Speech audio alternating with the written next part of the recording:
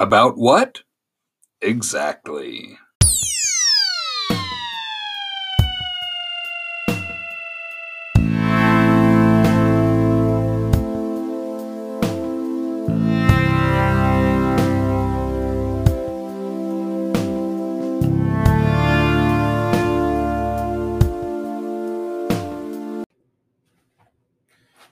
Cheers to all of our favorite listeners out there, and you all know who you are. If you're listening to this, you're our favorite listener. Sounds like bullshit. It totally is. Yeah. But this is About What? I am one of your hosts, Ty. I'm here with my co-host, Justin. That would be me. That's How are you doing this evening? I'm doing pretty good, all things considered. I feel like I've spent all day in doctor's offices. Because I've spent all day in doctor's offices. Now, why were you in doctor's offices? Getting shots. I had to go do a follow-up breathing test this morning for one of my medications. I have to do one. Well, if you made annually. it there, you were breathing, right? Well, that's just it. They just want to see, how much can you breathe? And so the whole process is basically to torture you by having you breathe into this little tube. You're supposed to take a huge breath, put your mouth on the tube, blow out as hard as you can until you have nothing left to give, and then keep trying to blow for 10 seconds beyond that. So, what was your blood alcohol content? Or is that waning? Waning. Waning. That makes sense. Yeah. Yeah, that makes sense. Yeah, so it wasn't impressive by any means. So basically, you're going to the doctor for blowjobs. Yeah, I blew into a tube. Yeah, you're giving the blowjobs. Yeah, exactly. Yes. Because then at the very end, you're supposed to suck as hard as you can to fill your lungs again. And they just kind of measure how much you're pushing out versus how much you're taking in. So what did you score compared to what your normal average is? My lungs suck. Yeah. The lady conducting it's like, have you ever smoked, or do you smoke? I said, do you think it would help? Yeah, I mean, maybe you could start. Yeah, exactly. I mean, you never know. I mean, it could. There are those strange cases where abuse helps. Yeah, exactly. You know, I mean, it may trick your lungs into thinking they have it harder than they really do. Mm-hmm. And that way they will get off their ass and actually do their job. Yeah, exactly. You know what I'm saying? This is coming from somebody that really knows how to motivate people too. So I really take that to heart. Are you talking about me? Yes, you. You really think I know how to motivate people? Yeah, you know how to manage people. I don't know if I can agree with you on that. Well, then we'll disagree. Because obviously you worked with and for me for quite a while. Mm-hmm. And so you'd be a better judge of that than I. My honest opinion of that is that was my weakest point, is managing people, because I expect, you're at a job and we're working with so-called adults, right? That have families and, they've raised kids. They, running a family, whether you have kids or just a wife or house, cars, whatever, it is a business. Yes. I mean, you've got to know, how to make it through life, right? Yeah. Mm-hmm. And my biggest issue is I always assumed everyone coming in, and I treated everyone like an equal too, not like I was a superb boss, because everybody's a manager in their own lives. Yeah. And oh boy, by God, was I wrong. Mm-hmm. I don't even know how most of the people that worked for me, I'm not saying all of them, but how some of them function. I don't know how they even ran their own lives. Yeah. Unless that took everything out of them, and so they had to come to work to recoup. I don't really know, but I always, it makes me feel good that you say that, but I always thought that was my weakest point. I think that more reflects on the people that you had working for you rather than you as a... Well, I just, I'm the kind of person that expects you to do your job, expects you to, when you're in a certain area of your job, learn it and go above and beyond because it's your job. Mm-hmm. But I found myself many a times just taking, and this is the wrong way to manage, but, I thought I delegated well for certain things, but a lot of things, it just finally, I'm like, screw it, I'll do it. Because I want it to get done right. This reflects on me, no one else, and that's unfortunately the way I looked at a lot of things, Yeah, I can understand that. But it helped. It helped me be successful doing what I was doing. It just took a lot out of me. But I think at the end of the day, considering what I know about the place I worked for almost 22 years, and I can say this, not pat myself on the back or anything like that, but I can say this with the surety for every year I was in charge was better than the previous year. That's right. And that's hard to do. And I pride myself on it. And of course, now through the grapevine, through my other contacts, find out they're saying people like me ruined it, and people like you and other people that don't work there anymore. Yeah. And I guess it's the thing you do. Easier to blame the previous guy, right? Yeah, blame him. That's the funny thing is I leave and we have X amount of profit, but and now here it is a couple years later, and they have no profit. Yeah. But somehow that's your fault. Yeah, somehow that's my fault. And I guess maybe ultimately it is. Because if I wouldn't have left. Yeah, exactly. So I guess maybe I should take the blame. True.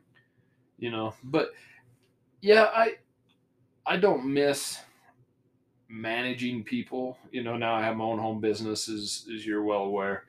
And my wife and my son work for me. And and I'm probably bitchier to them than I should be. Not even probably. I know I am, and I probably take liberties with that I wouldn't with other people. They deserve better. They do. Okay. And I've been working on that. So I wouldn't even. That's not. It's not like I'm yelling at them or anything. I just because that's how I am. I know you are. I sit there and yell at them all the time, like, hey. But I've fully decided after I wouldn't say I'm not super old, but I've been working for about 30 years now plus, and I think the best thing to do, if you can do it, is just be independently wealthy without doing anything. Yeah, exactly. To me, that's kind of the goal. And that way you understand politics and everything that happens, because once you are in that position and you have more money that you can handle and you're not doing anything for it, it's easy to be a pompous ass and not worry about anybody else. And that's where I want to be. Yeah, exactly. And this is when you get to a point where you don't have to worry about your financial growth, because you can sit there and let your all of your wealth sit in a bank account and just go down and take a withdrawal every month based off of the interest. Well, the thing is, though, if you end up sick or something bad happens in your life, and you lose a child or a spouse or something like that, you can go buy another one. Yeah. No, but what I was going to say is, does any of that really matter? If you're Jeff Bezos or Bill Gates or whatever, I'm sure he could buy a lot of families. He could, but what good? Money doesn't really buy you health, though. I mean, a lot of that's just the card you draw. There's a fine line, and I'm trying to learn. The thing is I'm super busy now. Yeah, busier than I ever was in a lot of ways, but it's more pleasant because I'm with the people I want to be with, and I don't really get tired of them. Yeah, and so that's a good thing. But you learn real quick that money doesn't make much difference. True. So, yeah, I don't know. I've always kind of considered the work that I do is not really my calling in life, if that makes sense. Is most of it, though? I mean, it seems like many people's work their calling? Well, some people, they really jump in one with both hands, and that's just consumes them. But don't you think that's pretty rare, that you're going to find somebody that's doing exactly what they want to do? I would be willing to say 90% of the workforce out there is working for money, for a job. Exactly. And just something to pay the bills. Yeah, and it could be something else. Yeah, and then when you get to your off time, then you do a podcast. Yeah. Or you do your art. You do whatever it is that makes you you. Yeah. Do writing, do reading, do arithmetic, long division. I don't know many people that just sit and do arithmetic for fun, but I'm sure they're I've met a couple, and they're strange people, but yeah, they've been interesting to have conversations with. Yeah, I bet. Yeah. Yeah, I mean, I think you have to have hobbies in life, and hopefully that's what your employment or whatever it is Mhm. feeding that, because I can't imagine hating your employment, because there was days I didn't want to go to work. There's no doubt about that, Sure. but I kind of enjoyed what I did for the most part. Yeah. It was the people, or some of the people, Mhm. I should say, that made it hard. True. Well, and some of the other people made it easier. So, Yeah. it Well, I know I'm not a morning person, so I was very difficult to work with. not at all, because I'm not a morning person Mhm. either. So it was Yeah. great. We didn't need to talk that often Hmm. until it got later in the day. Yeah, when we were both awake and Yeah. had our sense of humor back. Yeah. About after I'd been at it for 4 hours, and Yeah. then it made the mornings go by quick. Uh-huh. Because I was asleep most of them. Yeah. Yeah. So yeah, it's kind of interesting what people do with their lives, with how we what we do with our day, our 9 to 5, or and whatever shift you work, first, second, third. Um, yeah, it's Well, interesting how we spend our lives. it's just like a lot of people have dreams to start their own business and stuff, which I've Mhm. done. Yeah. And as much as I love it, I can say for one thing is it's not everything, because when you're working for an employer, no matter how many hours you work, no matter how, if you're in a position of management, no matter what's going on, you still come home and it's done, and that's not part of you, even if you're doing work from home and stuff, which I did. But when it's your own business and it's everything, you never separate yourself from it ever, and you really can't. No. I mean, I'm sure there's certain kinds you can. The type mine is we sell, obviously, car parts for old muscle cars and classic cars and trucks, Mhm. and our website. Joltparts.com. Yes, Okay. sir. Our website's open 24/7, so that's great because it's always working for you. That's right. But you can't just go for 2 days and take off unless you've got plenty of people to take care of it, and Yeah, and what do you do? 'Cause, yeah. those orders need to be filled and packages need to be shipped. So that's the good and bad, right? Yeah. So sometimes having just a regular 9 to 5 or 7 to 5 or whatever the Mhm. hell it is, job, you come home, and no matter how invested you are in it, you can come home and be away from it for a minute. Yeah. I'm on vacation right now. Actually, this is Really. day one of our vacation. And where are you going on vacation tomorrow? We are going to Craters of the Moon up in Idaho, Mm-hmm. and then this weekend we're going to Ketchum, Idaho, and probably up to Stanley, which is in Sun Valley, and we're going to go see the Sawtooth Mountains. And there's a sheep festival up there. Sheep festival. Yeah. Adorable little happy sheep going for a parade. Now you are making sure to pack the Velcro gloves and the sweatpants, because she can hear a zipper from Oh, yeah. a mile away. Yeah. They can. Mhm. I mean, sometimes you get the wild ones, and they're not as they're not used to the sound of zippers and things like that. But some of those that have been around people, the first time they hear a zipper, they're out. Oh yeah. They Of course, know then what's again, coming. some of them, the first time they hear a zipper, they come running to you. Oh, exactly. They So- don't know what that is. Maybe it's food. Yeah, well, it is. Mm-hmm. I guess. Yeah. Mm-hmm. Yeah, all joking aside, though, what do you do at a sheep festival? I have no idea. Oh, you've never been to one? No, and that's what's kind of exciting about it for me. This is just a completely new adventure. I have the spirit of Jim Bridger. I don't know if I told you that. No, I but keep it what's in that a have? jar. What's that have to do with? Well, because he was an explorer, an He was. adventurer, always up to go and see something they hadn't seen before. But he didn't explore too far away. No, he kind of kept to the Rockies. A lot of people say he founded this area. Yeah. I find that kind of humorous because it's like us Europeans and Oh, yeah. German Americans and founded America, because there was nobody here before. There's a lot of grizzly bears. Yeah, and a lot of Native and Americans. Shoshone. But, Yeah, and Blackfoot and Navajo and Ute Yeah. and all those guys that we eventually demolished, and then Yeah. just rewrote history and said, "Well, we found this land." Yeah. Isn't it funny how history is essentially washed over like that?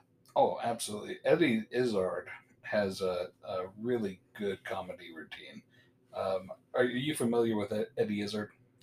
Didn't he transition Yeah. to a woman? Well, Or that's is just he? he's a transvestite. Oh, So he wears women's clothes. He's a male, identifies as a male, and wears women's clothes. In fact, I think he identifies as a heterosexual male really? that wears women's clothes. But that was his big thing. Was Yeah, I think I've just seen him dressed as a woman, and I didn't know if he transitioned or what the deal was there. No, but he said that the British Empire conquered the whole world using a very interesting strategy of flags. They would show up and plant their flag on foreign soil, and they'd say, "I claim this land in the name of the King of England." And they'd say, "Well, you can't claim us. We live here." And he says, "Well, do you have a flag?" And they say, "No, you silly bug. We don't have a flag." He says, "No flag, no country. It's against the rules that I've just made up." Then they'd bring the battalion in Exactly. To enforce it. Yeah. to enforce anyone Yeah. fighting against it, because at a certain point in time the British Empire was, Oh, the sun never set on it. It was all over the world. I mean, even in the last 100 years, Exactly. Britain has lost a lot of claimed area. Yes, it has. So they had India, they had Hong Kong in China. They didn't have all of China, but they did have Hong Kong. And Didn't they have that's- Australia as well? Oh, they had all of Australia. Yeah. They still have Canada. It's still a Commonwealth. Yeah, but it's really kind of slipping there, isn't it? Yeah, I mean they're pretty well self-governed. They have a prime minister, and they run things on this side of the pond. But they still have the Queen on their money. Yeah. Yeah. But I wonder if they'll have the king soon. I'm sure they will. King Charles. Absolutely. Why didn't he change his name? A lot of kings in history change their names to George or Henry or something. Oh, why didn't he? Absolutely. That was his choice. When, in fact, it's kind of unusual because his mother Elizabeth, she chose to keep her birth name. She was born Elizabeth, and then 5 other names and whatever. Yeah. But her son Charles, he decided to follow after her example and keep King Charles III as his moniker. But yeah, he could have changed his name. It is pretty common for the monarchy to change their names when they become king or queen, It correct? certainly is, yeah. Have they all in history done that, or is it? It's very common throughout history, especially with different, what would you call them, clubs, orders, organizations. What's the main reason for it, and what do they? When they change their name, is it something they just come up with off the cuff, or is it? It's kind of a symbol of a rebirth. So when you enter this new chapter of your life, you get a new name. And Knights is a great example. So they'll dub a person. I dub you, Sir Paul whatever. McCartney. Sir Paul McCartney, the Earl of Sussex or whatever, right? Yeah. And then the symbol of the sword actually was like they would smack you so that you would to injure you, so you would always remember this significant day. So now the touching of the shoulders is all it is. But I guess once upon a time it was we would beat you over that. I find the monarchy to be quite silly myself, especially for today's standards, because there was a certain point in time where they ruled the empire, right? Yeah. And now they're not much more than like the vice president of the United States. They're just kind of a figure there to travel and do kiss babies and shit. I mean, there's really not a purpose to them as far as they're almost like a living relic, like this, almost like the crown jewels. They've got like the crown jewels over in the Tower of London. And then over in Buckingham Palace, they have the royal family. So you can go and see both of these artifacts. Do you find it funny that they haven't, that the people aren't just tired of it already? Some people are. I know, but for the most part, they're beloved. I mean, they are. It's part of what.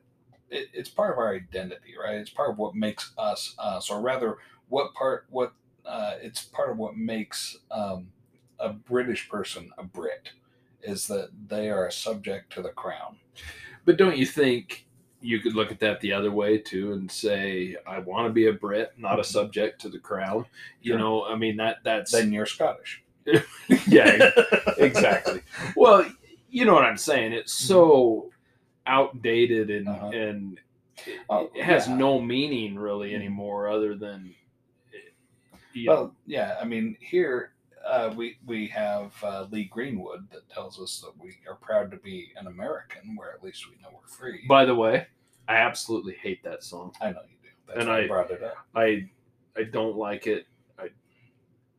That and that one Neil Diamond song that they made.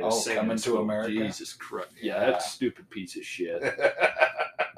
And I'm not talking about Neil Diamond. I'm talking about the song. I got another friend that hates that song. I love my country. There's no doubt about it. Sure. But I don't like being one of those uber patriotic people, because that to me comes off as insincere. Yeah. I mean, it's just the arrogance or the haughtiness, the superiority complex. Well, and isn't that the point of our country, anyways? Yeah, I'm better than you just because of where I have. Well, no, I don't mean. I'm just saying the point of our country is that you're free and you're an individual, and well, unless it comes to certain things, as far as politics. Unless you tick off someone that's ultra rich. Yeah. And then you'll find out just how quickly your freedom can be taken away. Yeah, exactly. Yeah.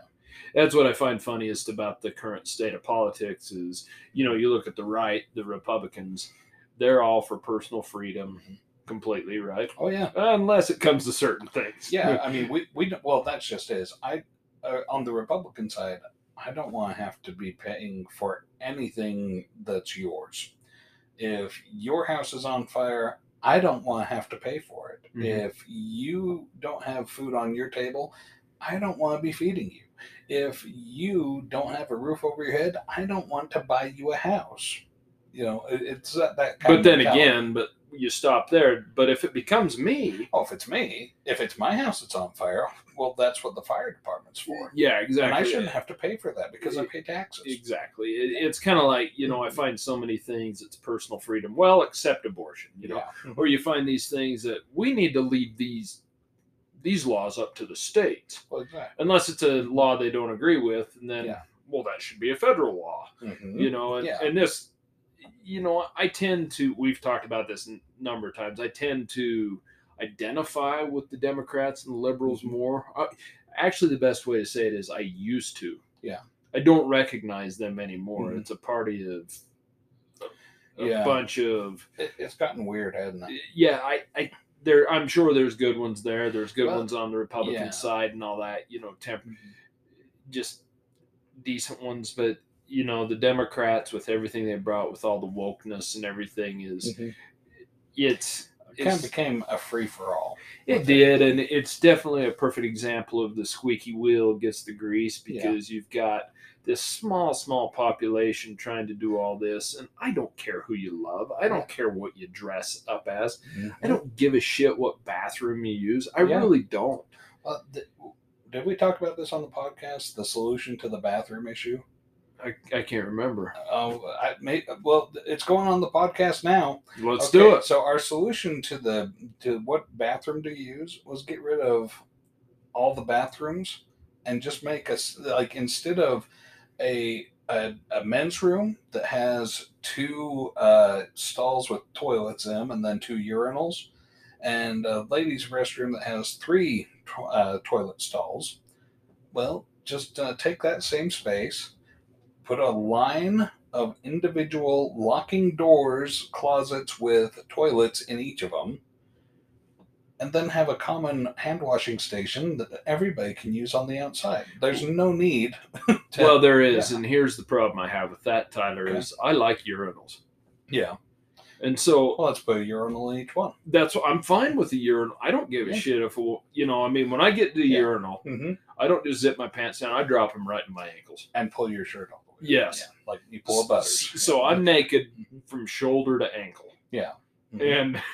And obviously you can't do see the flower dance. Yeah. Okay. And you can't I'm see my beautiful dangler. You can't see rose. my dangler from behind because Yeah. it doesn't hang low enough past my taint to be seeing anything there. So Yeah. everything's good. You know, I'm not offended in any way.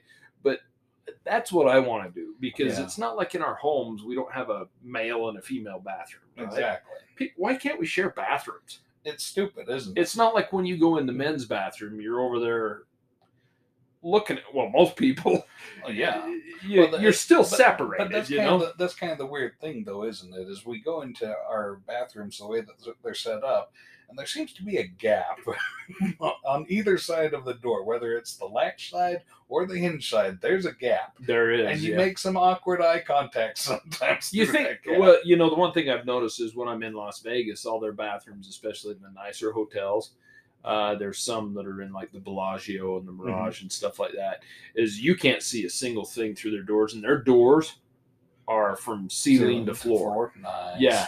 You know, whereas you go in a grocery store or something like that, you're looking at people's feet. There's a 4-inch gap in between on the each door. side, yeah. So you're washing your hands and you look up in the mirror and you see somebody in there grunting. Yeah. Meanwhile, their 3-year-old is poking up there underneath. Yeah. There. Yeah. It seems like a very simple fix. Exactly. I mean, if you're concerned about like children being preyed upon in public restrooms, well, maybe your children shouldn't be crawling under the bathroom stalls of strangers. And what's the difference about them being preyed upon in a male bathroom as opposed to a female as opposed bathroom? to a female bathroom? It's not like it's not like all predators are males, especially as we found with. It seems like anytime there's a teacher in the news, it's a female teacher with a male student. Yeah, I mean, if it's it's a male teacher on a female student, you don't really hear about it. They're just straight to jail. Well, yeah, and that's the thing is because, if I was a 15-year-old boy and I hooked up with the hot 30-year-old teacher, to me, that should be a straight pass. Yeah, exactly. You should be like, here's your man card. Yeah, exactly, because, you're high-fiving your friends and stuff. I mean, that's an accomplishment, but you're right. The exact same thing opposite. 30-year-old male with a 15-year-old female. If he even thinks about it, he's going to prison. Absolutely. And tell me that's not a little goofy with our society. Complete double standard. It is. And, I don't even remember where I heard this the other day, getting back to the gender thing. They said, let's just settle it. Okay. Let's just dig them up. They said something about we'll dig them up after they've been buried for 200 years, and we'll let science decide if they're a man or a woman. That's right. And what do you think it's going to say? That's going to be interesting. Yeah, because it's going to be one of two options. Yeah, because anything that people are trying to change is not going to be changed through the surgery, right? Or exactly. And if it is changed through the surgery, I guess what I'm trying to say is if it's changed through the surgery, it's not going to be around in 200 years. Exactly. It can't change your bone density. It can't change the way your hips are grown. It can't change the breast bones. Yeah, they said that's that. One of the big indicators is the angle that the hip bone and the femur go from the hip. Yeah. Yeah. I mean, I don't care. Do whatever you want. Be whatever you want. That's none of my business. I don't give a shit. But I'm one to straight say there is male and female, and that's it. Yeah. I've got a young lady that works with me, and she is a young lady. She identifies as such. She also identifies as a lesbian. I know this because every dang conversation that she has that I can hear going on behind me while I'm at work is around her sexuality. A topic I've never really discussed with people myself at work. Have you told her that you're lesbian as well? No, I haven't told her. Well, I haven't.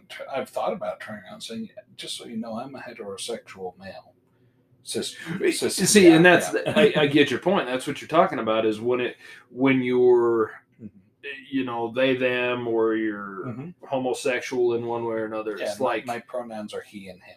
yes, it needs to be known, right? That's right. And it's like it's okay to talk about it now. Yeah. Which, okay, that's fine. I don't care, but it was never really okay to talk about it. You talk about that kind of stuff with your buddies or whatever, you know. And I've also never caused much of a fuss about it. So it nobody really has. no. That's the problem. Yeah. But you know what we ought to do?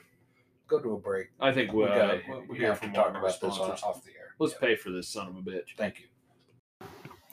If you haven't heard about Anchor, it's the easiest way to make a podcast. Let me explain. It's free. There are creation tools that allow you to record and edit your podcast right from your phone or computer.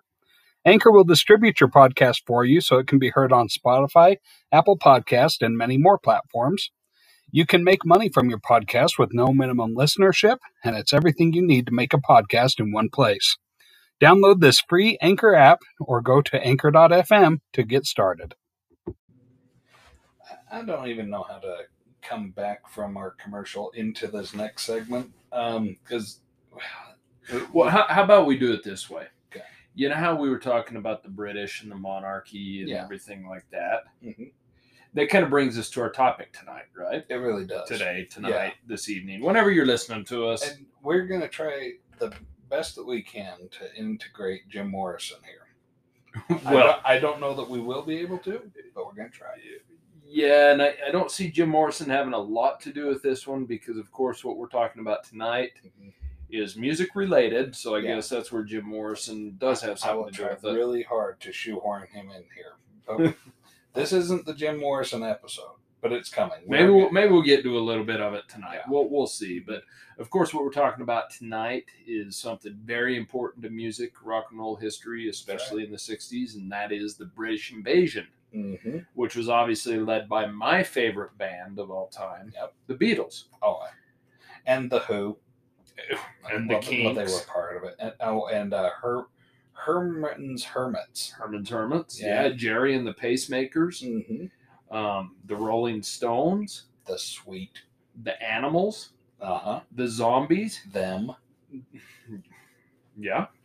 Which, I guess that ties us in. Yeah, Kinda. I mean that gives you a lot of people, but obviously it was started by the Beatles. Mhm. Where it all starts. Yeah. And back in England, they Mhm. fell in love with the rock and roll Mm-hmm. of the 40s and 50s, and especially of the black music. Yeah. That's kind of where that's where rock and roll stemmed from. Yeah. But Mhm. obviously, like with the Beatles. Being a good example, they were into Little Richard and Elvis Presley and Mhm. all these white. Mhm. Well, I say all these white Yeah. artists. That wasn't Little Richard, obviously, but here in America in the '50s, they had started with bringing the black music Mhm. into mainstream, Yeah. rock and roll, and Which grew out of the jazz and the juke joints, and it was just kind of a more upbeat and- version of jazz, right? well, yeah. blues. Yeah, jazz and blues. You know, some mix there. And it became very popular in England, and Mhm. with their own flair on it, obviously with skiffle and mod styles and Yeah. things like that. And it, Mhm. the Beatles are the first ones to bring it to America, Mhm. and along with the British invasion, I think a lot of people forget. I mean, you look at all these bands. A big one I forgot was Led Zeppelin, Oh, there we go. Mhm. Pink Floyd. Yeah. You look at all the bands from the '60s, Mhm. and the biggest portion of them are British bands, Yeah. the big bands. I mean, Mhm. there's some, for the longest time, obviously when we talk about Jim Morrison, that's what we're bringing him in, and the Doors. They were one of the most popular American bands. But when you really start listing American bands off, you had the Doors, you had the Grateful Dead, you had Janis Joplin, Big Brother and the Holding Company, which we've talked about. And the Beach Boys. Beach Boys, Yeah. number one, and Mhm. obviously the Beatles took a lot of Mhm. that from the Beach Boys as well. Sure. I mean, I think where the Beatles did an excellent job was they took the old black blues music, the skiffle music, the mod music, the beach music, and all that stuff, and they made it into their own, you know. Yeah. Plus what was going on in London and Liverpool and stuff at the time, you know. Mhm. And but I think what I was going to say is what people forget, you know. I think most people that are into music know what the British invasion is, Mhm. but I think the one thing they forget is how much it brought over, not just music, it brought fashion and style and TV programs Yeah. and Everything but food, because well, British because their food sucks. Yeah, British food is not great. Yeah, my parents. I've never been there. I know you have. My Yeah, parents I've have been been there times. twice, and they said all they ever had was. Fish and chips is a good contribution. Well, my parents said everywhere in England that they went, they would have. God, what's it called? Shepherd's pie. Yeah. They said they had shepherd's pie like every night. Oh, that's good. Which is basically ground up mutton,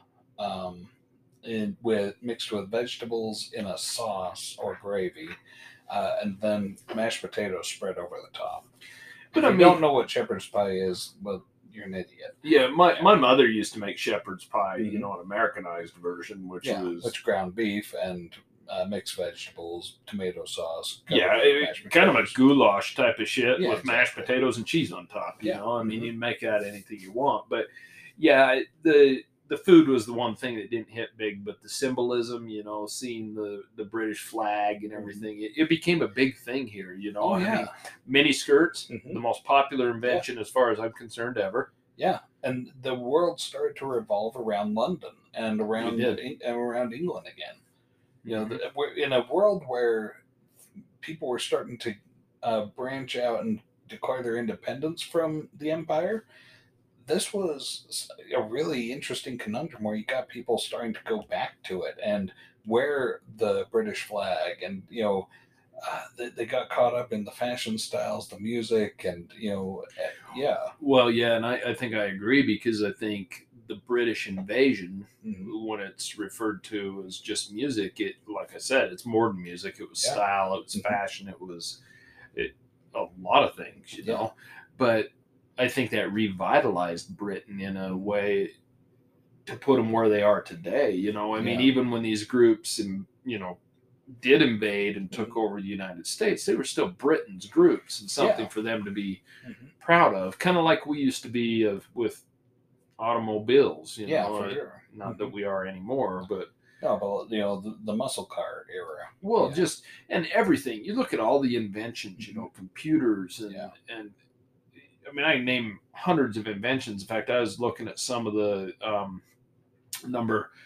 some of the most popular inventions of the 40s, 50s, and 60s, and everything was invented in the United States. Mhm. It's kind of, we were the true superpower, Mhm. but now nothing is here. Yeah. And Mhm. it's kind of sad in a way. True. It's just changed into something new. Well, the television was developed in the United States. Mhm. The automobile. Yeah. The airplane. It's been argued on both sides, but the telephone's another one. Mhm. Where the French. How about electricity? Exactly. There's another one. Yeah, So, pretty important. yeah, but the last thing, let's see, say cell phones. Cell phones, I don't think that's the internet. I don't think these are American inventions. I believe these are. I believe the internet is. I Was believe it was invented by the military. Was invented by the military? Well, or Al Gore, whoever you want to talk Okay. to. But I didn't I realize mean, he was in the military. no, he wasn't. Okay.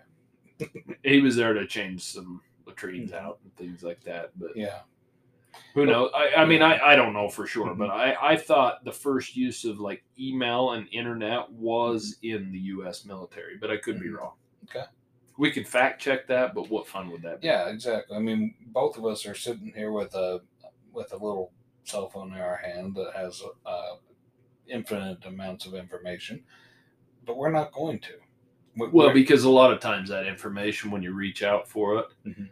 you got to get it on the Google anyways, and Yeah. And then you got to determine if it's true or if it's fake. Yeah, exactly. So it would be easier if we just make shit up. Yeah, And we say, this is how it is. My dad Mhm. invented the internet, that's right. and And prove me wrong, because Yeah. he was around before it was. So tell me I'm wrong. Yeah, exactly. So, I mean, if you wanted to have us just read off the Wikipedia page from the British invasion, then you'd just listen to me. But you don't want to just listen to me. That's the direction you're taking tonight. No, but anybody can go and read the Wikipedia page. True. But that's why we're here with Justin, because somebody that actually knows a little bit more about it and that's lived it. Yeah. Exactly. We've been through that before, so it's not really worth revisiting. But I mean, it really, you can look at it build up like a pressure pot for a long time. The Beatles, had seen big bands in England that had basically taken over England, right? Yeah. Come to America and just flop. Yeah. And so the Beatles thing was, they made a deal that they were not going to come to America until they had a number one hit in America. And, it kind of all come together at one time because the country was obviously in mourning and really dark days after the assassination of President Kennedy, right? Yeah. November of 1963. Yeah. Well, the Beatles basically started getting radio play in December of 1963 and had a couple things go on where they were introduced to the American public. And it really, I mean, it's a long story, but it just caught on like wildfire. And I Want to Hold Your Hand, which wasn't their first number one, but was their first number one and first release single here in the States. Oh. That was the biggest thing. And they ended up coming over. They arrived here on February 7th of 1964. And like I said, I think it was new, it was fresh. I mean, all the people that met him at the airport, I mean, they were a big thing before they'd done anything. They'd had one single. And I don't think any of these people knew what was in future for this band, and how big they would be. And we spoke about British Beatlemania before, and that's where it stemmed out of, is you had a bunch of these fans who they had a number one hit. So people loved them already, and then they came here. And then rather than the more reserved and subdued, quiet dignity of the British Isles, they came out to the Western Hemisphere and they found that we're a little bit more boisterous and outspoken with expressing our adoration. And girls were going nuts over them. And, girls and guys, because, hey, they're having a great time because, guys, the girls are having a great time dancing with the music. The guys are having a great time singing the songs to the girls as well. So. Well, where they arrived on February 7th, the biggest thing was February 9th is when they played their first night on the Ed Sullivan Show, which I think something like 30 million people watched, which was huge. And they were off to the races. Yeah, and nobody had seen anything like this before. No, the response was electric. Yeah, because it was a new thing. It was rock and roll like they had never seen, but in a fast, upbeat, fun way. The Beatles were dressed nice, in their suits and boots, and it was hard. And their short haircuts. It was hard for anyone not to like them, even adults, at the because time. They were still clean cut and clean shaven. Yeah. They were sharp dressers. Yeah, so, I mean, it was amazing, and all this did, this whole time, this melting pot of musicians in England was growing. Especially, there was some big bands out of Liverpool, which the Beatles were out of, but really the Beatles and Jerry and the Pacemakers are kind of the biggest ones to make it out of Liverpool. London was, really kind of the second hit, where you had the Rolling Stones, you had Led Zeppelin, you had the Who, you had the Animals, you had the Zombies. Benny and the Jets. Well, close. You're way off. Yeah. Way to try to help in there, Ty. The Kinks. You can't. The Yardbirds were a huge one. Herman and the Hermits. I hate. Mrs. Brown, you have a lovely daughter. Mrs. Brown, you have a lovely daughter. Dude, it totally sounds like he's doing a voice. I cannot stand him. Uh-huh. You know who Herman is? He's God, what's his name? Why am I I don't know, but my father-in-law loves that song. Well, he's passed, but why am I slipping a that blank? was his favorite song. He'd listen to that song. Well, if we want to turn it back to something about Okay. Jim Morrison, The Doors, Uh-huh. in the movie The Doors, Okay. there's a part in the first where they're playing a club, before they've become known. And a music producer or whatever goes up to Jim Morrison and says, "You really need to drop these other guys and do whatever." Well, that's sad. And then the other guy, the music producer, says, they'd been playing Break On Through, and they said, "That's pretty good, but it's kind of dark. You need to play some music like Mrs. Brown, you've got a lovely daughter," Oh, and really? they tell him that. So it makes me think of that every time I hear the song. But other than that, I hate it. And by the way, his name's Peter Noon. Peter Noon. Oh, okay. And yeah, we know Peter. That's Herman of Herman's Hermits. And another thing it reminds me of, in the Beatles anthology, they're at the Shea Stadium concert, and they interview a little girl, stupid ass little girl. Yeah. She says, "Do you think the Beatles will be around long?" She says, "No, I think there's other bands better than them." And he says, "Well, who do you think's better and more popular than them?" She says, "Herman and the Hermits is much better than the Beatles." So see, that stupid bitch. And I can call her bitch because she's not a little girl anymore. She just was then. Yeah, she's old enough to be your mom. Now she's an old bitch. Yeah. And she was stupid. Mm-hmm. I hate to say it, but Yeah. I mean, do you think the Herman's Hermits have sold 1/100th the amount of albums as the Beatles? I won't even let you guess. No. 1/100th. No, probably 1/1.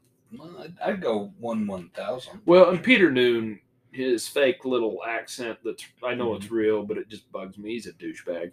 So Well, he sounds like he's doing a voice. yeah, can we? Yeah, he's got that. I don't know. I can't even emulate it. But anyways, let's go to the bands that really matter, because Yeah, we're wasting way too much airtime on Peter Noon. Obviously the Beatles, the biggest band to come over. Okay. But if you look at the impact, Led Zeppelin, Rolling Stones, The Who, the Kinks, which are, it's kind of sad because some of these bands were just as big as others back then, but for some reason, as times went by, they haven't aged as well. Right?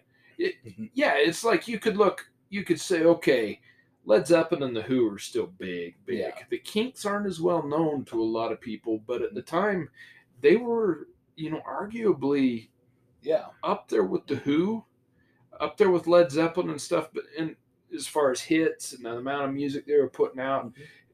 But for some reason, certain things just don't age as well. There's a lot of bands like that. There's a couple American bands that are like that as well.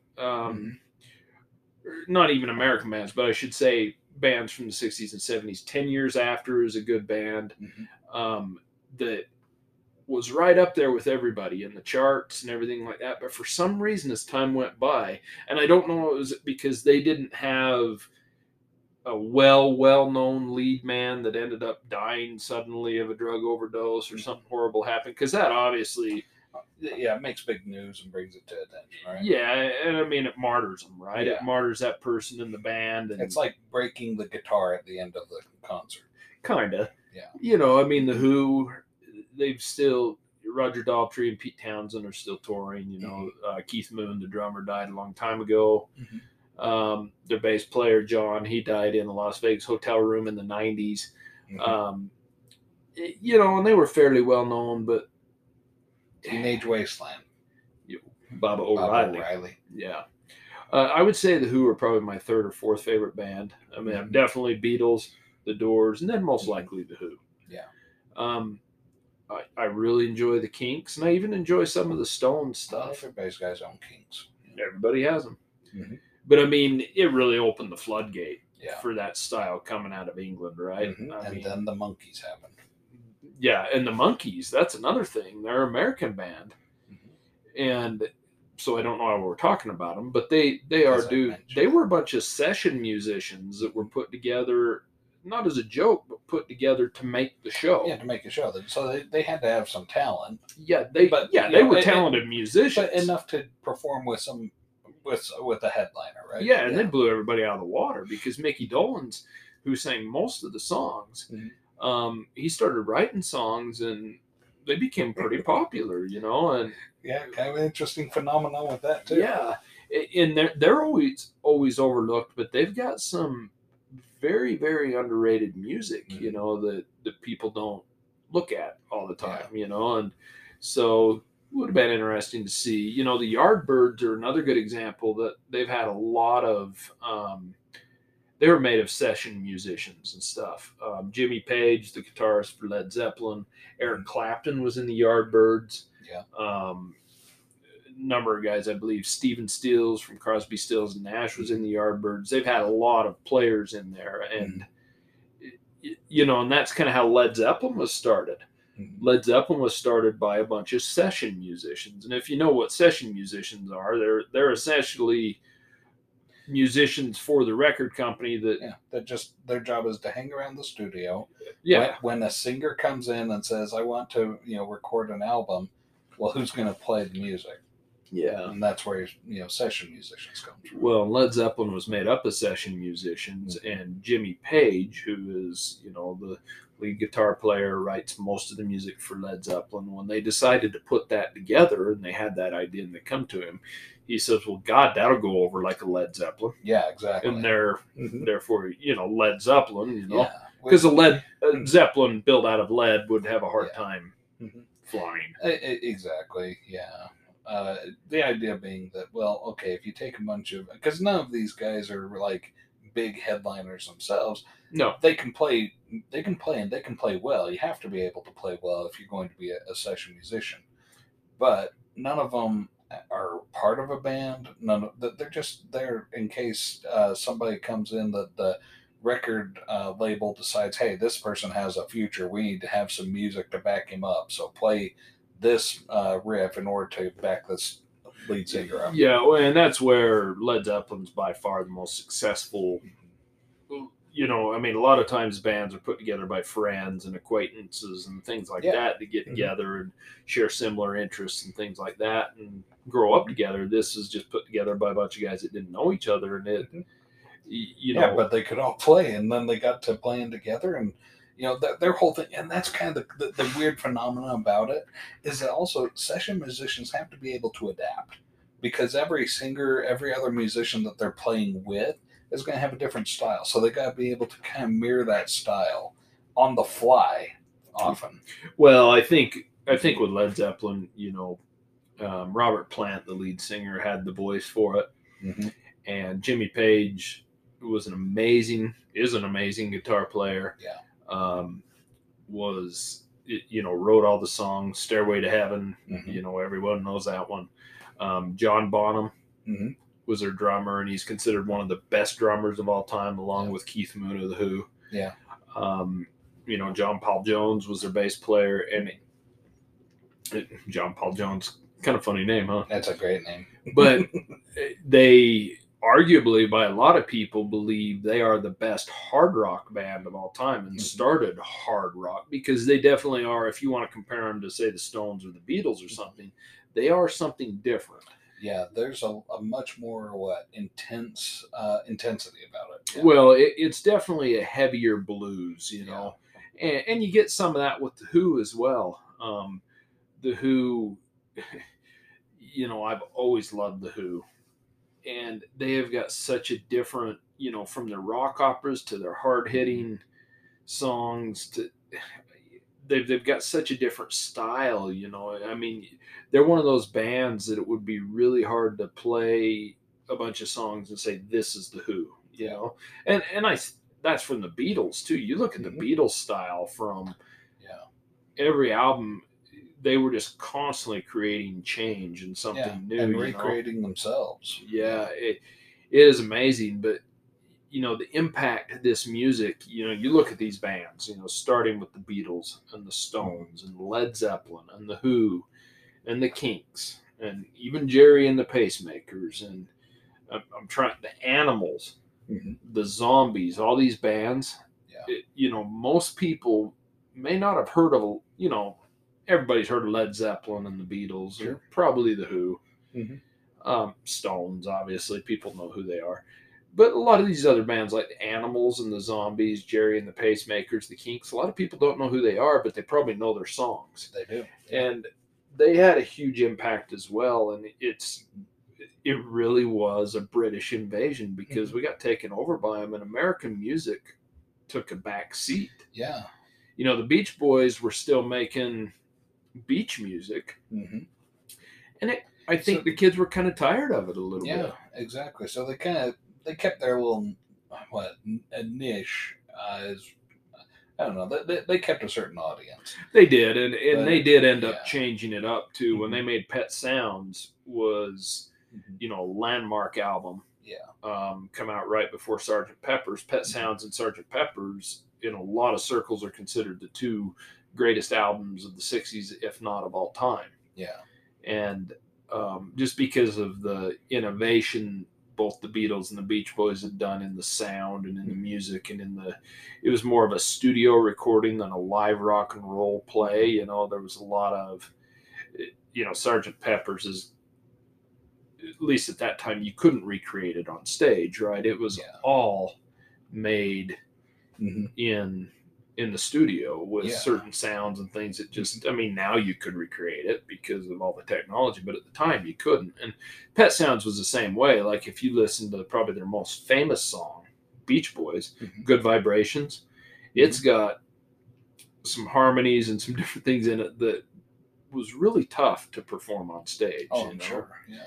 And that's how that whole Pet Sounds album is, and the same with Sgt. Pepper's. But I mean, as far as American music, American bands, you know, the Doors were a big one.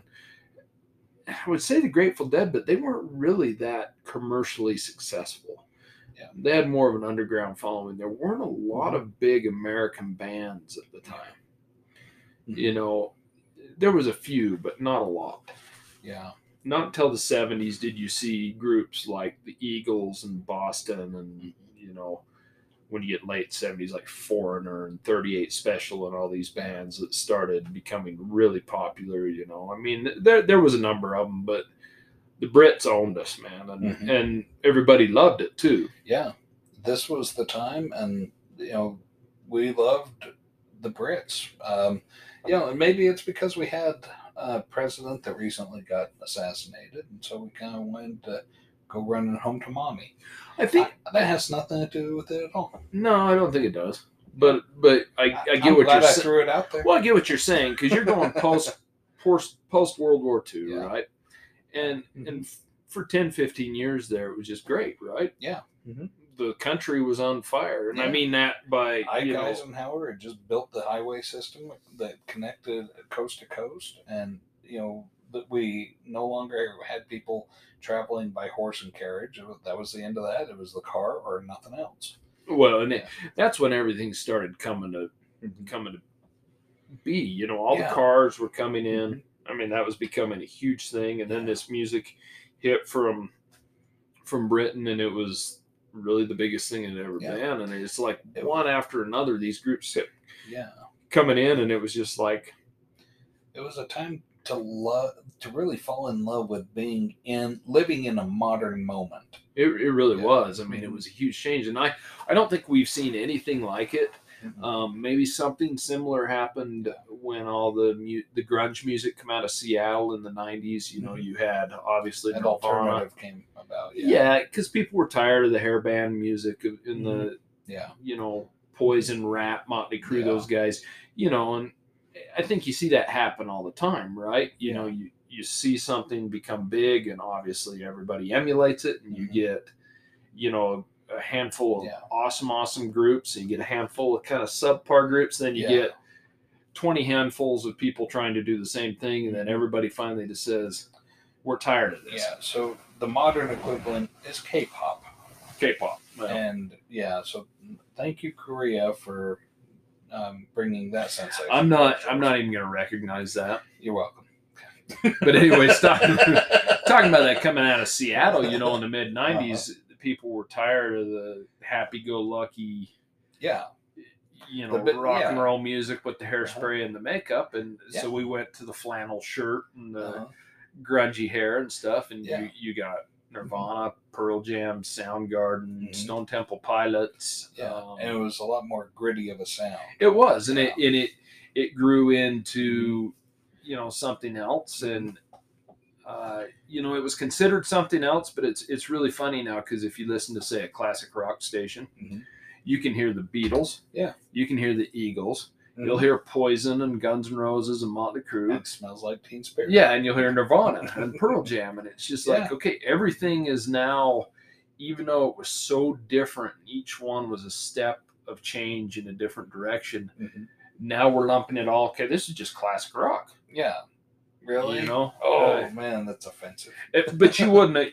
But what? Yeah. What else are you gonna do? You couldn't have went back to the mid '90s. You're not going to find a station playing "Paradise City" by the Guns N' Roses. Yeah.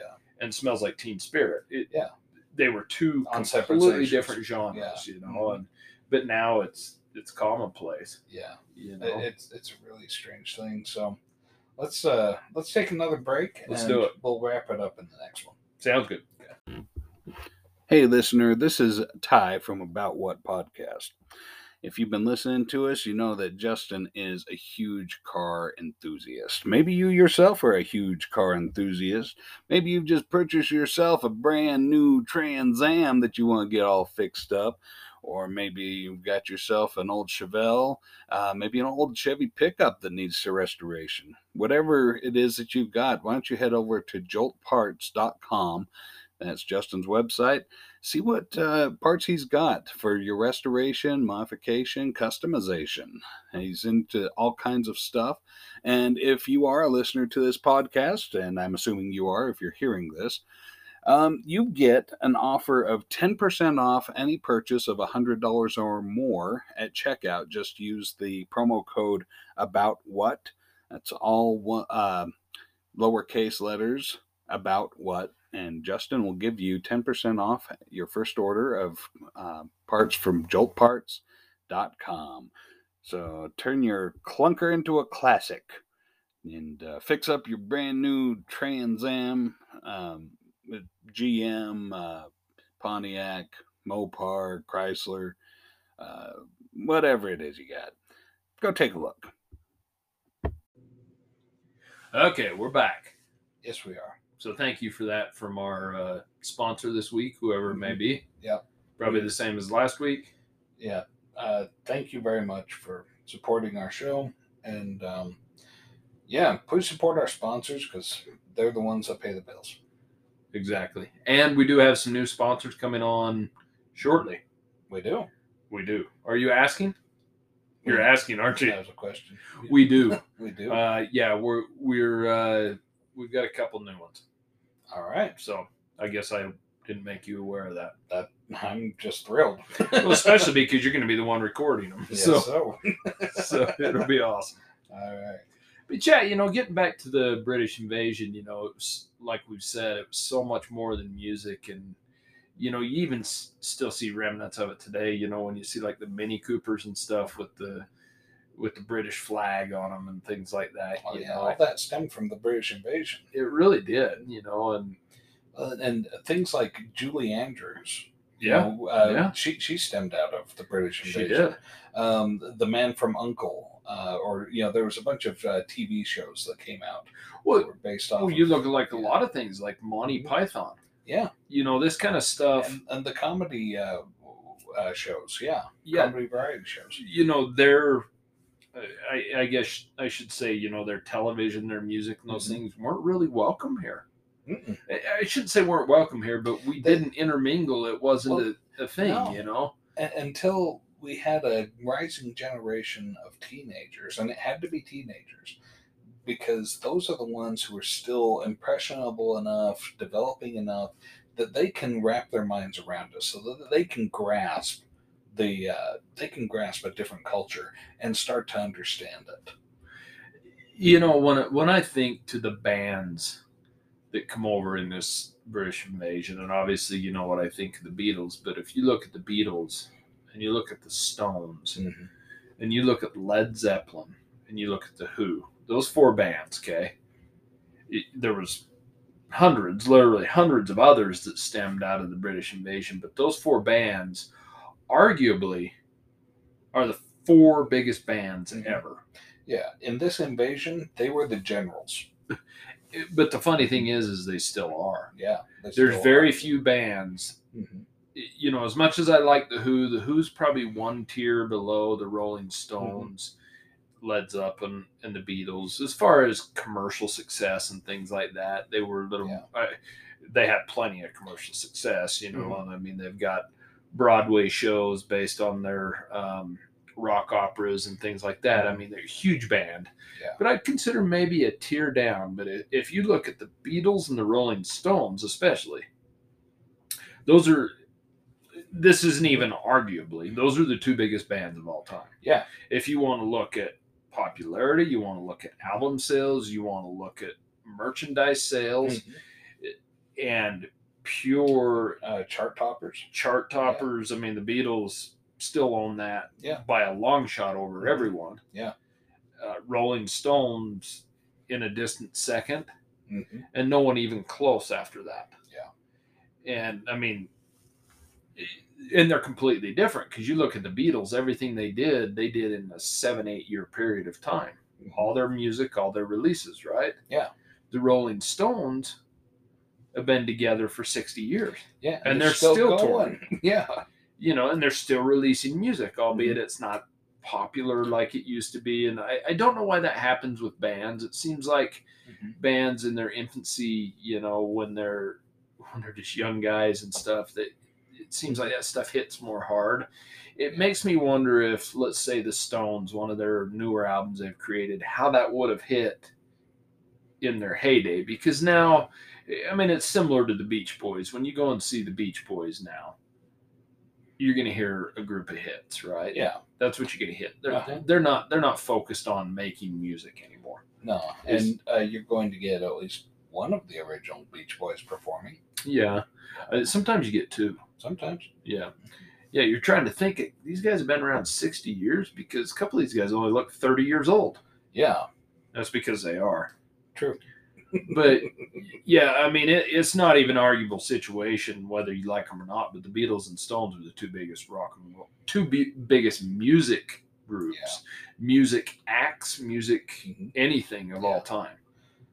You know, whether you agree or not, that's based on, I mean, if you base it on everything, music, memorabilia, you know, impact, everything. It's I mean, when it comes to the debate, there's a lot of evidence to back up that argument. Yeah, I mean, to me, it's not even really a debate because it's...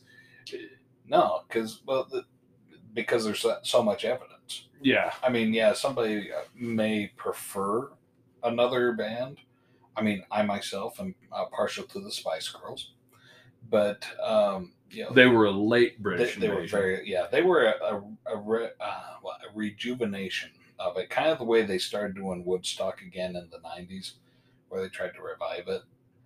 Yeah, they invaded, and but I don't think their music's going to hold up quite as long. No. Oh wait, I think it's already gone, isn't it? Well, name a song that's not that. If You Want to Be My Lover. That was the one I was going to name. So name a song that's not it's the only goddamn song I know. Exactly. So, you know, that's kind of... And I don't even really know that song. Right? No. Let's see. Presently, we have Adele from across the pond, but... Yeah, but I don't feel like anymore it's... No, we don't have like that big thing, do we? Well, no, but I think nowadays with the way social media is prevalent and just the way everything's prevalent at the touch of a hat, you know, it doesn't matter anymore. No. It can't happen that way anymore because, you know, when you look at the British invasion when it happened, these bands had been playing since the late 50s. For 4 or 5 years, this music scene had been growing based on American music in a way with their own spin and flair, right? Yeah. And now that can't happen because if anybody does anything, it doesn't matter if they're in Britain or Zimbabwe, you're going to hear it on YouTube or wherever, and it's either going to be hit or it's not. It's not like you're going to have a hidden band in some country that's just amazing, because if they're chart topping in that country, we're going to hear it. Yeah. You know, which is how Justin Bieber came to be. Yeah, exactly. A YouTube phenomenon that people thought he was adorable, and now we can't get rid of him. Yeah, and I can't name anything he sings either. I don't know a dang song. He has a song named Mistletoe. Well, I believe, to me, he seems like he probably sings with the skin flute quite often. Yes, it seems like it. Yeah, but I could be I wrong. think he's a born again Christian though now. I don't really give a shit. That's kind of his thing. Is he kind of like? Well, I don't know. Yeah, we're wasting time.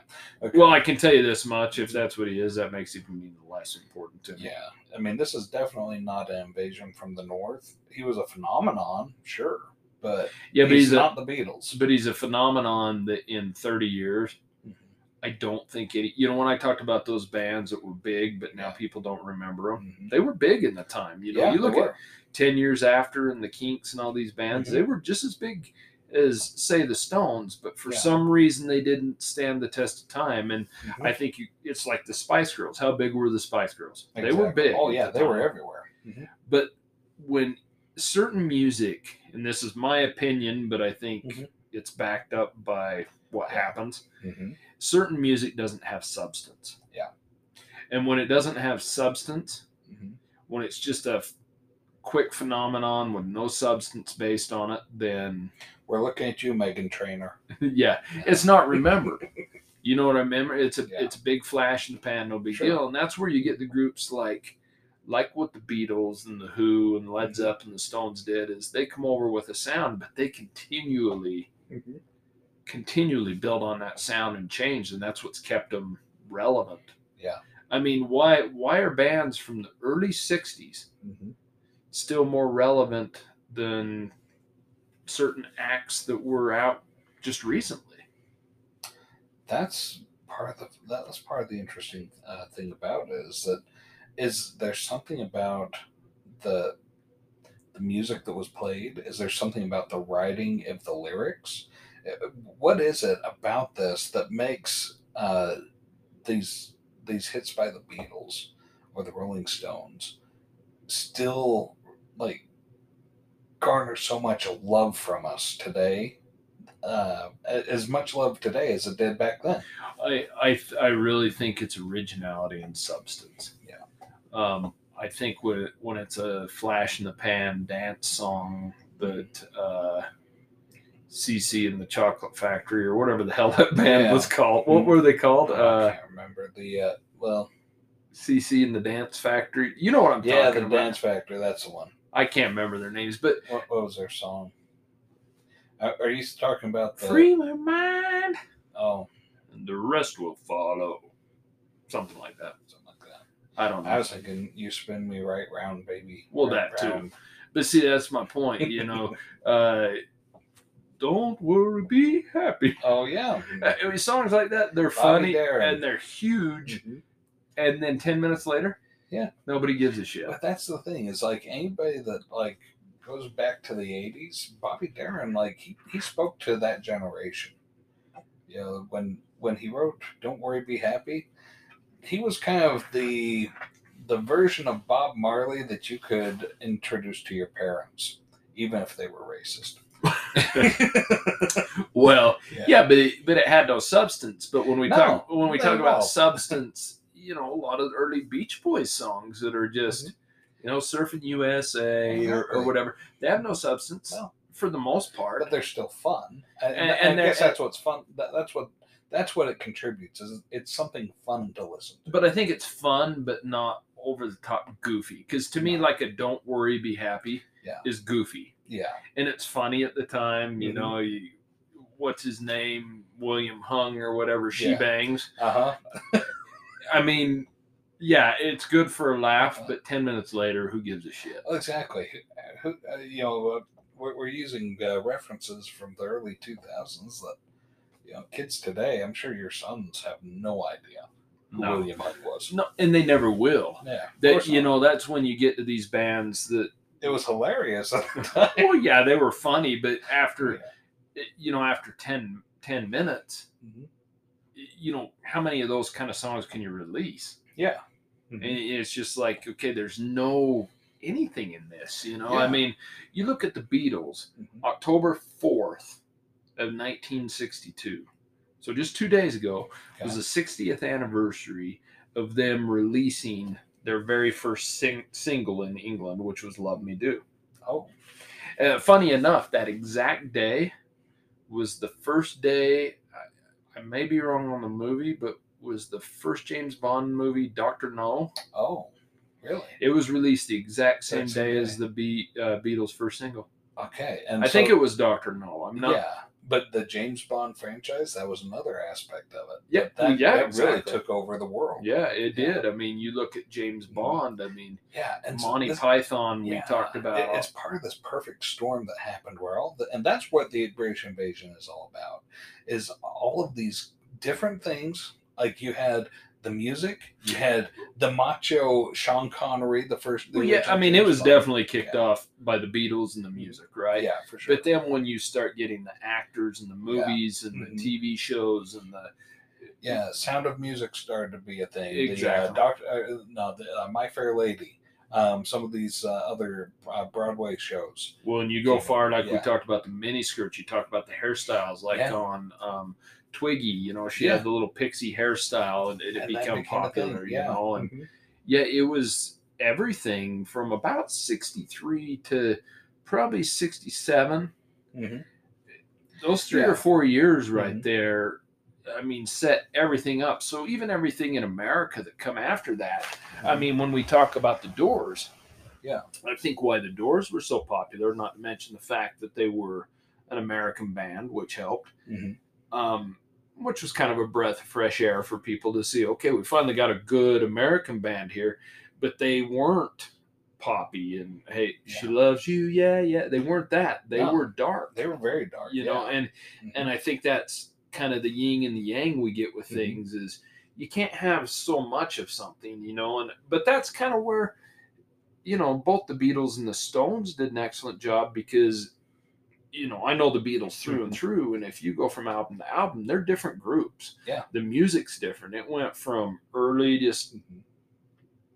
rock and roll to Yeah. experimental to Mhm. kind of LSD infused music to and then back to straight out rock They- and roll. There's definitely bridges that they cross in order to get across the chasms, because you're right, they're very different, and there's no connection between them except for this bridge where, okay, we're gonna redo ourselves. We're gonna try something new. Well, you see these Beatles albums on I my see. wall, Yeah, you right? got a whole poster of every Beatles album up there. 13 Beatles albums basically recorded. Now we're not talking about the American albums because there was this whole issue where in America they didn't release the same albums in America Yeah. as they did in Britain, which was really, really confusing. Yeah, But And EMI kind in of Britain, cheating, I think. well, yeah, as you look at these albums that the Beatles made, these 13, up until Sgt. Pepper's, so the first 7 albums, they existed in America, but they were different. They had different songs on them, different. They arranged them different. It was something that Capitol Records did different. It was really goofy. But then starting with Sgt. Pepper's, going forward, all the albums were the same. You know, down to Let It Be, which was their last album. Yeah. Last album released, not last album recorded. These other ones are compilations that were Yeah. made later. But anyways, I think if I was to pick any of those out, you know, seems like every 2 albums they reinvented themselves. You know, and then hitting Sergeant, you know, Rubber Soul and Revolver. Yeah. They went amazing on. Those are probably my 2 favorite albums. But then Sgt. Pepper's was completely different. And, you know, the Stones did the same thing. Led Zeppelin kind of did the same thing. So I think reinventing themselves with substance and a lot of trial and error. And Well, you can see that in the style, even in the artwork of the albums, that there's a change. Like when you get to Sgt. Pepper, like those 2, Sgt. Pepper, what's the next one over there? On the next row down. Magical Mystery Tour. Magical Mystery Tour. Yeah. Very similar style, but very different from Revolver.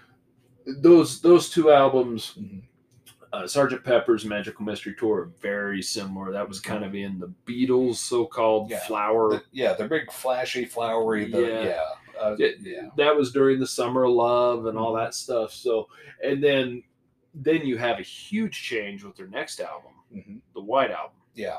Nothing on it. You know, it's just self-titled The Beatles, but it's called the White Album because it's white. And it was back to kind of regular rock and roll. It didn't have none of those songs on the album couldn't be played live. Yeah. Right. And I think all these bands that continue to reinvent themselves. I mean, how many times, let's look at Adele, okay? Yeah. I know what Adele sounds like, and she's got some decent songs, you know? Yeah. But what is she doing different?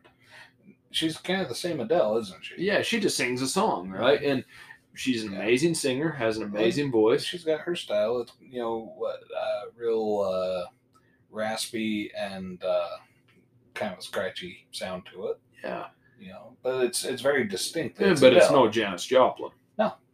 It's not Janis Joplin. And she's an amazing singer. Yeah. But there's millions of amazing singers in this world. There's millions of amazing musicians, but you've got to have something different. And that's what Britain give to us. And I can't imagine my life, everything, you know, because you don't find someone any more American when it comes to cars than me. You know, I love the American car. I love the American way of life. But your GTO, your Pontiac GTO, will have a Beatles album playing in it, or possibly the Doors. Okay. Or Led Zeppelin or the Rolling Stones. Yeah. You know, I'm not too picky. Those, I mean, you know me. I've got the Beatles, I got the Doors, I got Led Zeppelin, I got the Who, I love the Stones, and I even love some of the new music. I love Seether. Yeah. You know that, you know. Yes, you do. But I'm into artists that like to reinvent themselves and do something different, you know, because there's certain artists you hear their next album and you know that's them. Yeah. You know, even if you're not a huge fan, you're like, it's what they sound like. Exactly. You know, and to me, that's kind of the problem with, say, country music. Is you don't have a distinct sound. No, it's all the same. And I don't respect a lot of them because most of them in the country world, and this is maybe something different from the British invasion too, is a lot of those guys were writing their own music, which wasn't, funny enough, wasn't a very common thing back then. Yeah. They had music writers that would write music for musicians, then they do it, you know. But they're playing all their own instruments. They're writing their own music, and we can even get deeper into it. You know, there were certain things on the guitar that the British invented that people weren't doing on the guitar before that. And so you talk about how amazing Jimi Hendrix is. Well, he lifted a lot of that from those British musicians. In fact, you know, even though Jimi Hendrix was from Seattle, he grew up, I shouldn't say grow up, but during his phase of becoming a serious musician, it was all in London. So he was semi-British invasion too. He was an American, but with British style. Yeah, with British style. It's kind of like somebody who's Oxford educated. Yeah, probably similar. Yeah, but I mean, the fact that we're sitting here talking about it, and I like all these bands, and I'm not the only person, but these bands are all just as big or bigger than any of the musical acts now. But I don't know. I'm a little turned off by today's music, and you know, you look at the music awards, and there's no rock and roll, there's no anything. But I think it's going to take a switch back.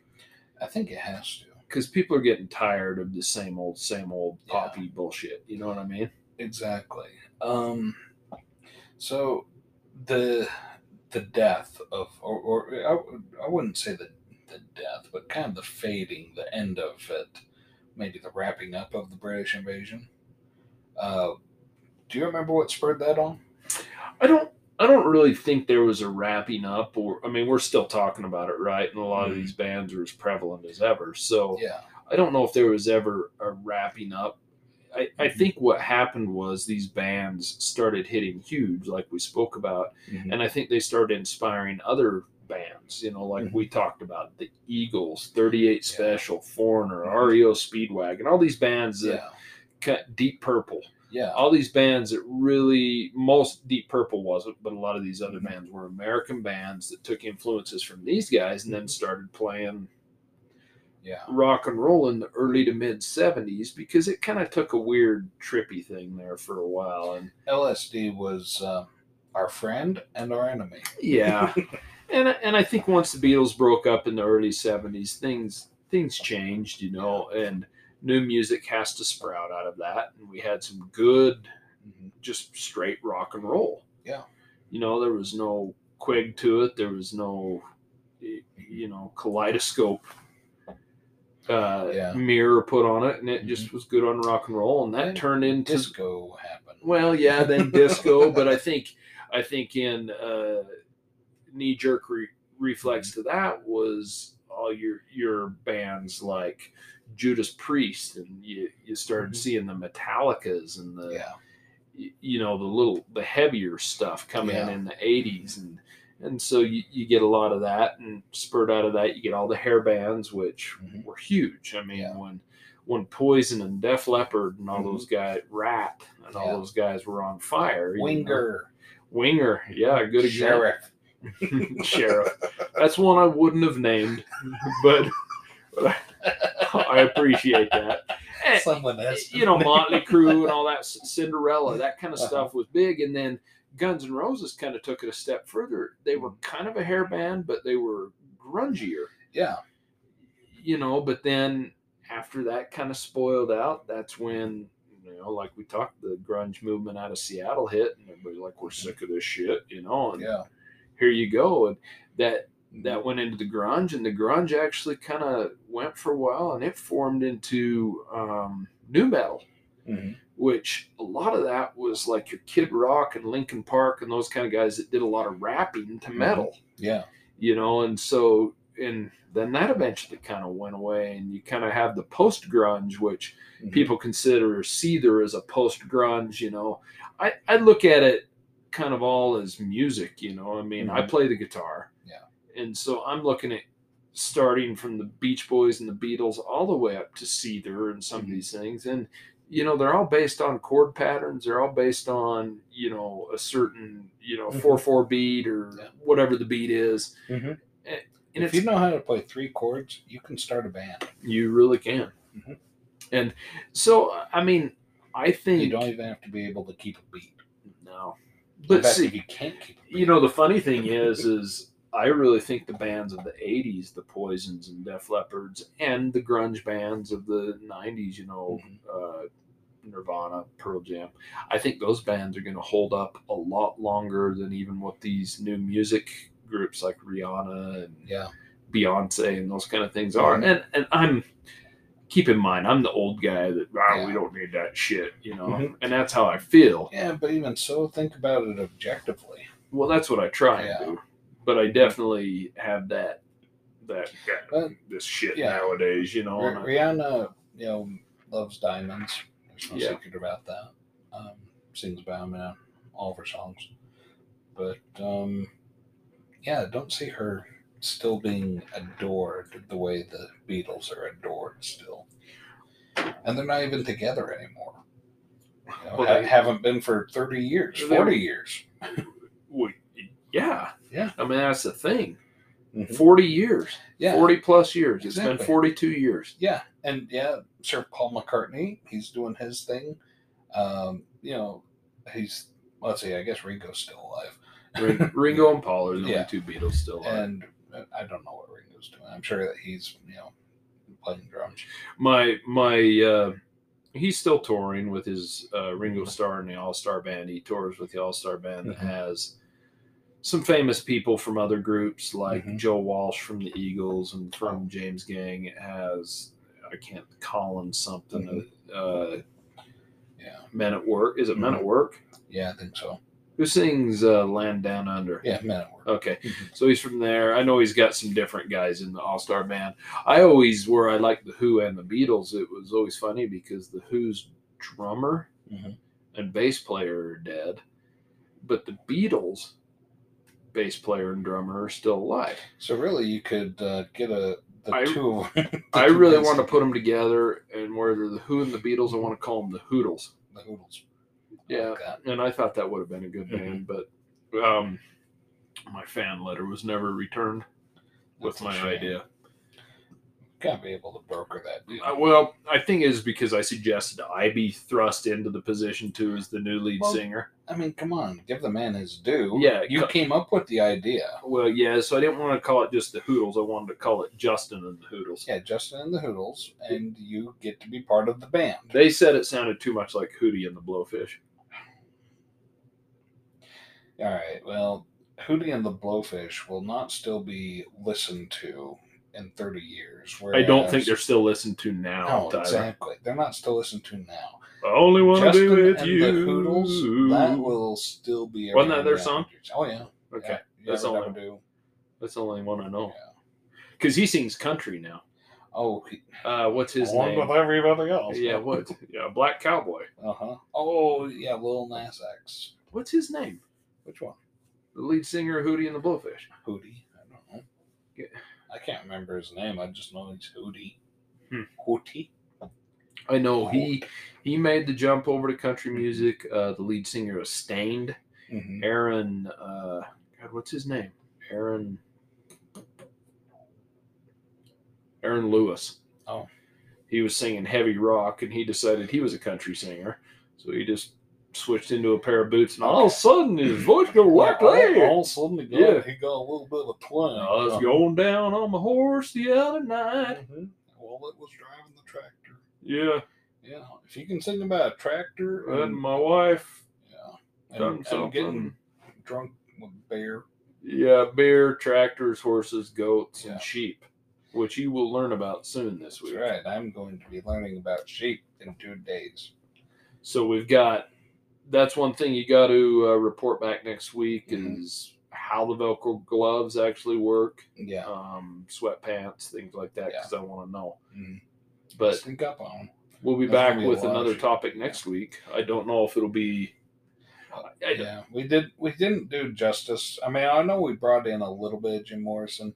This was not the Jim Morrison episode. I mean, promise we're going to do a deep We're going to dive. get there. Yeah, Yeah. we tried to get into Jim Morrison, but This was a perfect time to do it because, hey, it's the British invasion, and this was, a time where there was a lot of bands popping up, and The Doors was one of them, and it was a significant one, but it's just, there's too much to talk about with Jim Morrison, so we'll do him justice, we promise. we're getting there. It'll be Yeah. a 2-episoder. Is It that will. an episoder? Yeah, because he just can't do it with one.